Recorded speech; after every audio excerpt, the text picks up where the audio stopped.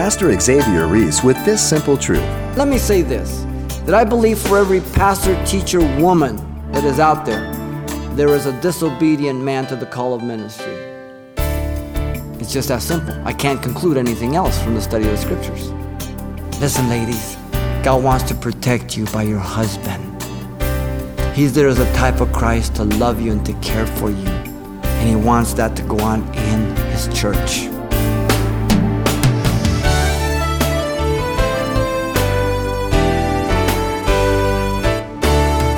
Welcome to Simple Truths, the daily half-hour study of God's Word with Xavier Reese, Senior Pastor of Calvary Chapel of Pasadena, California. Yep, the times are a-changin', as one popular songwriter observed some time ago now. With women as firefighters, in the military, even the men's professional golf tour, why would anyone think it improper to have a woman as pastor? Although this question may be on the minds of many in recent times, Pastor Xavier turns to Scripture for the answer to God's divine order of authority. Let's get right to today's important, simple truths. 1 Timothy chapter 2, verses 11 through 14. As Paul addresses the women here at Ephesus, Paul declares three important truths about the woman's order in public worship. Let me read verses 11 down to 14. Let a woman learn in silence with all submission, and I do not permit a woman to teach or to have authority over a man, but to be in silence. For Adam was formed first, then Eve. And Adam was not deceived, but the woman being deceived fell into transgression. Here are the three truths about a woman's order in the public worship.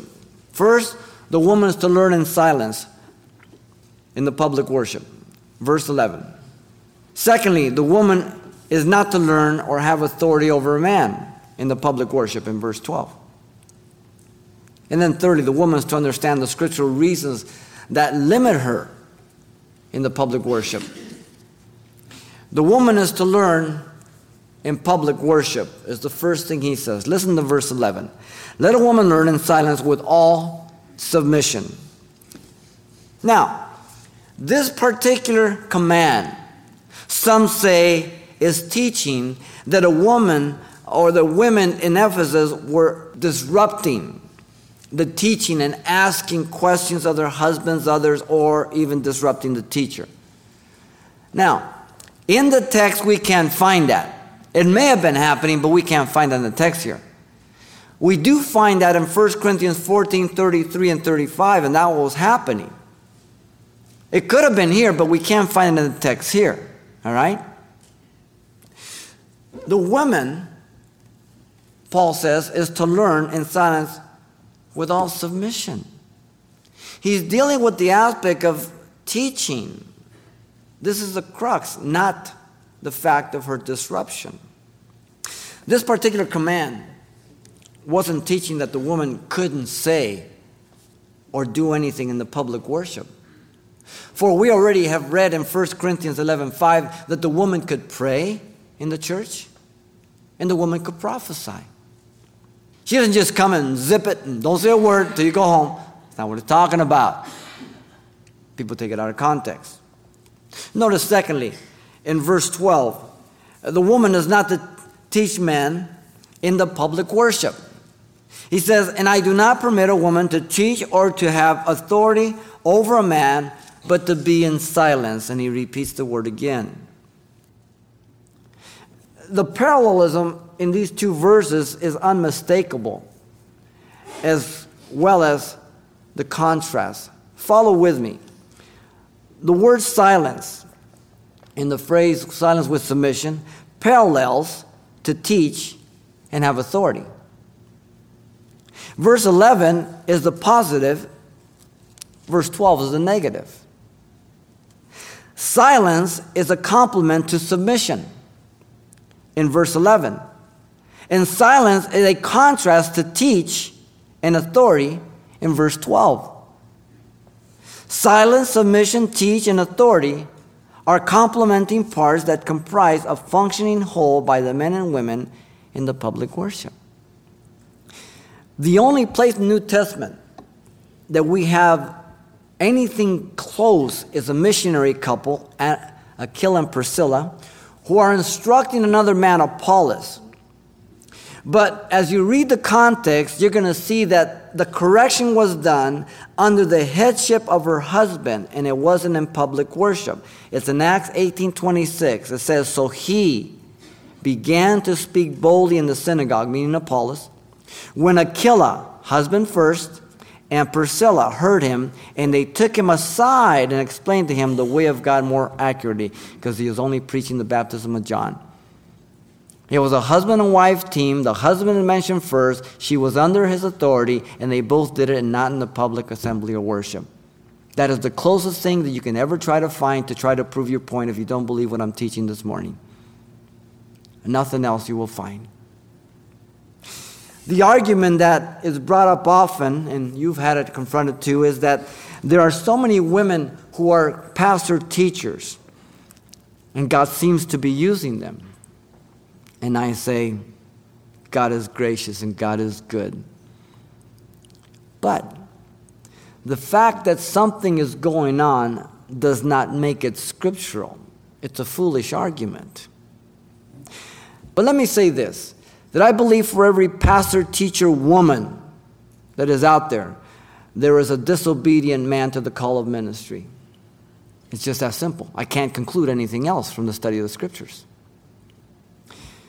The command that prohibits women from being pastor teachers is due to the fact that they would be teaching men and having authority over them. And that, in effect, would be contradicting and being inconsistent with the command of younger widows to marry, to raise children, and to manage their homes. Literally, to be stayers at home and homemakers. And if they were pastor teachers, they would be disqualifying themselves. 1 Timothy 5:14, Titus 2:5, and here in 1 Timothy 3:1-7, the qualifications. You could not be a full-time mother and a full-time pastor. So how would you reconcile the scriptures? You can't. The Greek grammar determines the correct meaning of our text, and the standard for the church, not our culture or opinions. We must be good Bereans, Acts 17:11, with all readiness of mind to receive the word of God and to search the scriptures to see if they're so. Very important. It has only been since 1969 that the progressive revisionist view began to appear in the literature of Christianity following the promoting of women's movement in the 60s. And many of the churches have gone that way. And they come to this, they say, well, this is cultural. You know, Paul didn't mean that for today. Oh, no, he meant it for today. He meant what he said. And he said what he meant. To not allow a woman to teach and have authority over a man in the church is not male chauvinism. It is not machoism. It is wisdom, and more than that, it is scripture, and we must obey because it is inspired of God. 2 Timothy 3:16 and 17. I have no option. I cannot make things any broader than God has made them. The woman is not to teach or have authority over a man in the public worship. Now, thirdly, the woman is to understand the scriptural reason that limit her in the public worship. So he gives a reason for it. He doesn't just say it, but he lays it out. Verse 13 and 14. Notice first in verse 13, for Adam was formed first, then Eve. So first of all, God's creation denies headship to the woman. This is the scriptural reason why he is commanding this. He uses the scripture of history, the fall, to back this up. Adam was created by God first. Adam was not created by God second. Adam was not created the same way as Eve was. He was created of the dust of the ground. Adam was given the headship over the garden. Adam was given the commandment by God. Adam was given the headship of God's creation. He named all the animals. Adam was given the headship of the home. For this reason shall a man leave his mother, cleave to his wife, the two shall become one flesh. cleave, one flesh. Now, Eve was created by God second. Eve was to be Adam's companion, helpmeet, complement. Eve was taken from Adam's side to be protected and cared for, more refined. Eve was to be the complement, as I said, or the helpmeet of Adam. She was created for him. And Paul makes this very clear in 1 Corinthians 11:11. The woman was made for the man, not the man for the woman.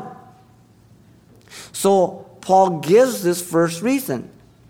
Because God denies headship to the woman. We've all seen when a woman is domineering over her husband or the home.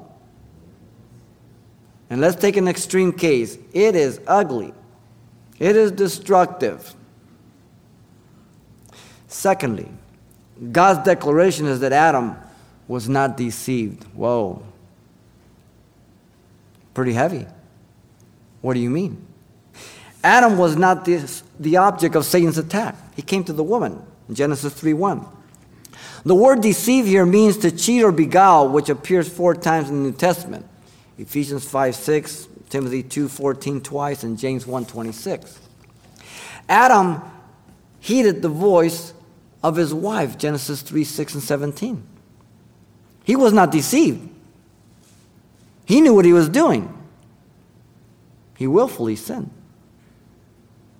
Adam and Eve both acknowledged Eve's deception before God. What'd you do? It's the woman. And the woman said, it's the serpent.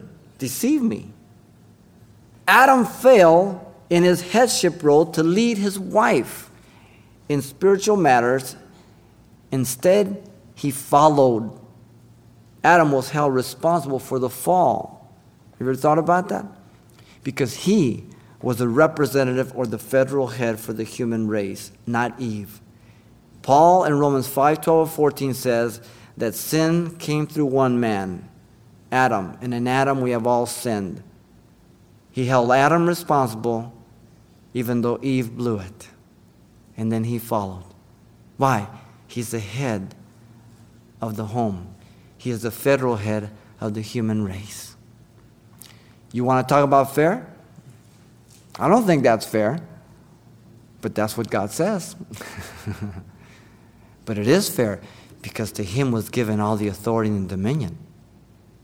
And he abdicated that position. Notice thirdly, God's revelation is that Eve was deceived. But the woman being deceived fell into transgression. Eve was deceived by the serpent. If you read the record in Genesis 3:1-6, he began to converse with her. And the word I hear deceive is again the same one.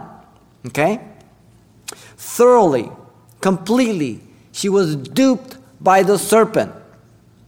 You know the difference when you've been deceived.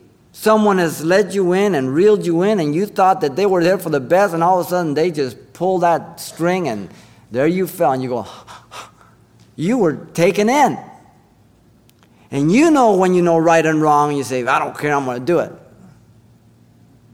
She gave ear to the serpent, to Satan. She added to God's word. She gave in to her emotions and desires. Eve was deceived by believing the lie and rejecting the truth of God's word. She allowed the lie to move her to disregard God's warnings and disbelieve the consequences. The day you eat, you shall surely die. She allowed Satan to plant doubt in her mind about the goodness of God. Has God said? Eve knew the truth of what was right and wrong. Otherwise, God would be unjust to punish her. She knew right and wrong, but she was deceived. She was taken in. Like Eve, some of the women of Ephesus were deceived completely and totally and violating the order of God's creation by teaching and exercising authority over men in the public assembly at the house of God. That's the context. Eve, being deceived, fell into what? Transgression. Very clear. She abandoned her divine appointed role of submission to Adam, and she took the lead. She introduced Adam to the forbidden fruit, and he ate. Now, the usual way that people explain the prohibition of women to not teach men or usurp authority over them is that, again, it is cultural. As we moved and have moved through our text, do you see that this is not so? It is not cultural, it is scriptural. They failed to connect these two following verses of God's creative order of Adam and Eve, as well as the revelation that Eve was deceived and not Adam. He gives biblical, historical references for his reason to prohibit this. The reasons are not cultural, nor are they limited to the geographical location of the church of Ephesus. They are scriptural. These reasons are valid for all times and all churches where the gospel is preached, and they cannot be altered or contradicted.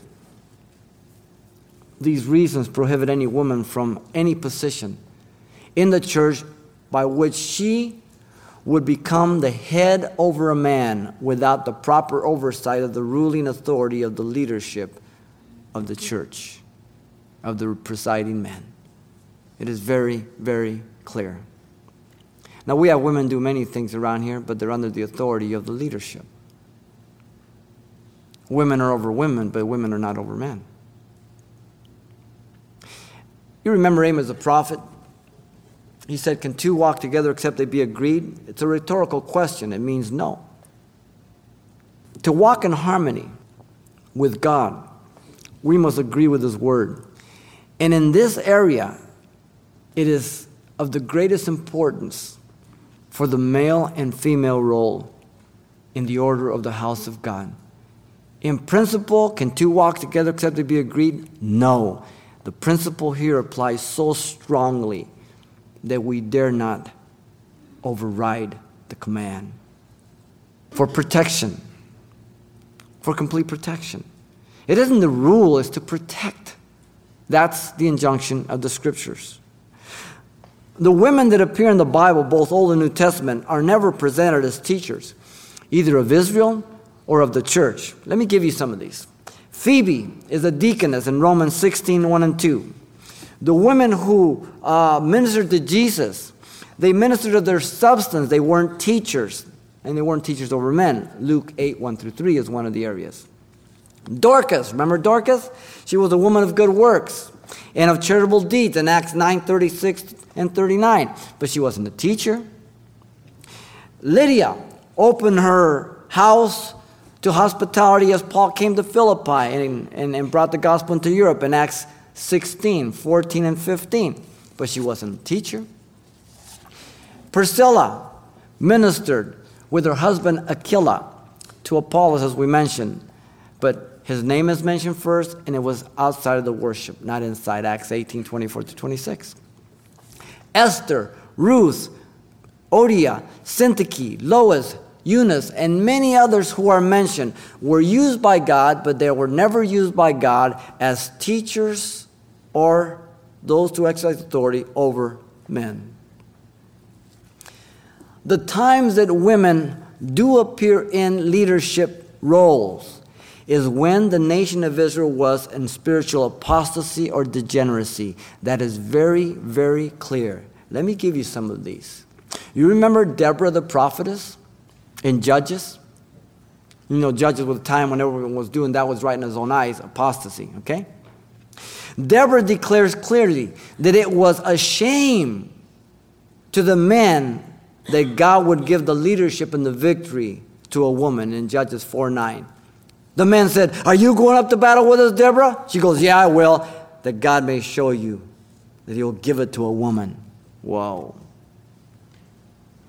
When we see a woman in leadership is when the nation has been in some degenerate spiritual state. never when it's healthy, walking in obedience to the spiritual commands of God. The women were in the leading role over the men in the times of Amos, the prophet, in the northern kingdom, oppressing the poor and crushing the needy and telling their husband, come on, bring us some liquor so we can drink, Amos 4:1. And then they go, okay, honey, I'll be right there. Interesting. The image of a woman is always used in Scripture to portray false religion. Matthew 13:33 and Revelation 2:20, just two of many examples. The interesting thing to notice in our day is the great number of prominent persons in cults and occults that are women. Not to say that men aren't in there, but the rise of many women as leaders there. The science and mind and New Age leaders of our modern day there are strong-willed women such as Shirley MacLaine, channelers up in Oregon like A.J. Knight, the prognosticators, tarot card readers, the astronomers, the palm readers. The majority of them are women. The obvious implication of what Paul is saying is that the women of Ephesus were being spiritually deceived. Not all, but a good number. This by no means infers that the woman is inferior, intellectually, morally, or spiritually, but only that perhaps she is more prone to being taken in due to her emotional makeup that affects her decision making. Therefore, God has designated her to be under the protection and covering of the man for efficiency and complementing design of the home and the church. A very simple and practical example will make my point.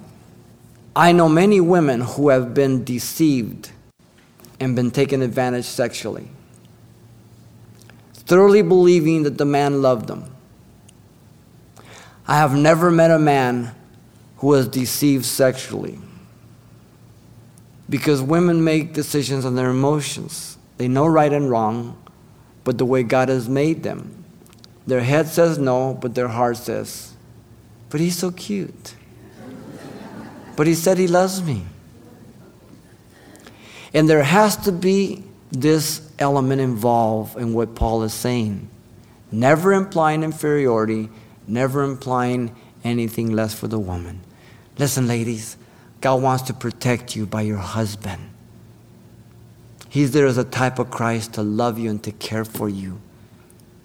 And he wants that to go on in his church. And so the woman is to understand the scriptural reasons that limit her in the public worship. He lays it out for us. He has declared to us these three important truths about the woman's order in public worship. The woman is to learn in the public worship, in silence and all submission. The woman is not the teacher to have authority over a man in the public worship.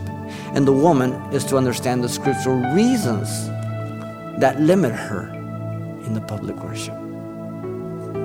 What should we say? That's the scriptures. It's not our preference. It's not our subjective opinion.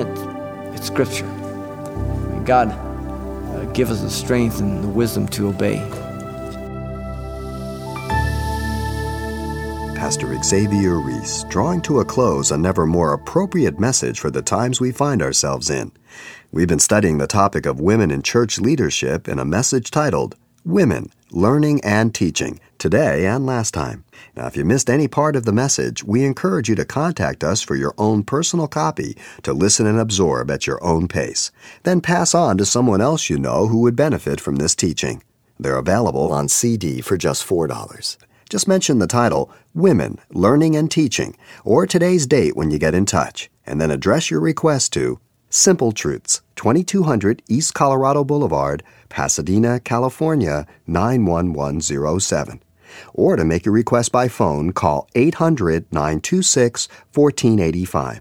Again, that's 800-926-1485. Or the address once again is Simple Truths, 2200 East Colorado Boulevard, Pasadena, California, 91107. And it's helpful when you mention the call letters of this station when you get in touch. This helps us track the effectiveness of this ministry in your area.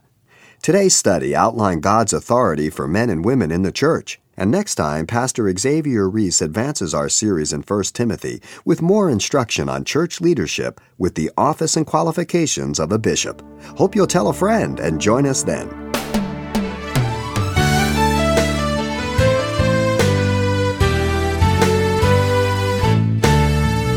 Simple Truths with Pastor Xavier Reese, a daily half-hour broadcast, is a radio ministry of Calvary Chapel of Pasadena, California.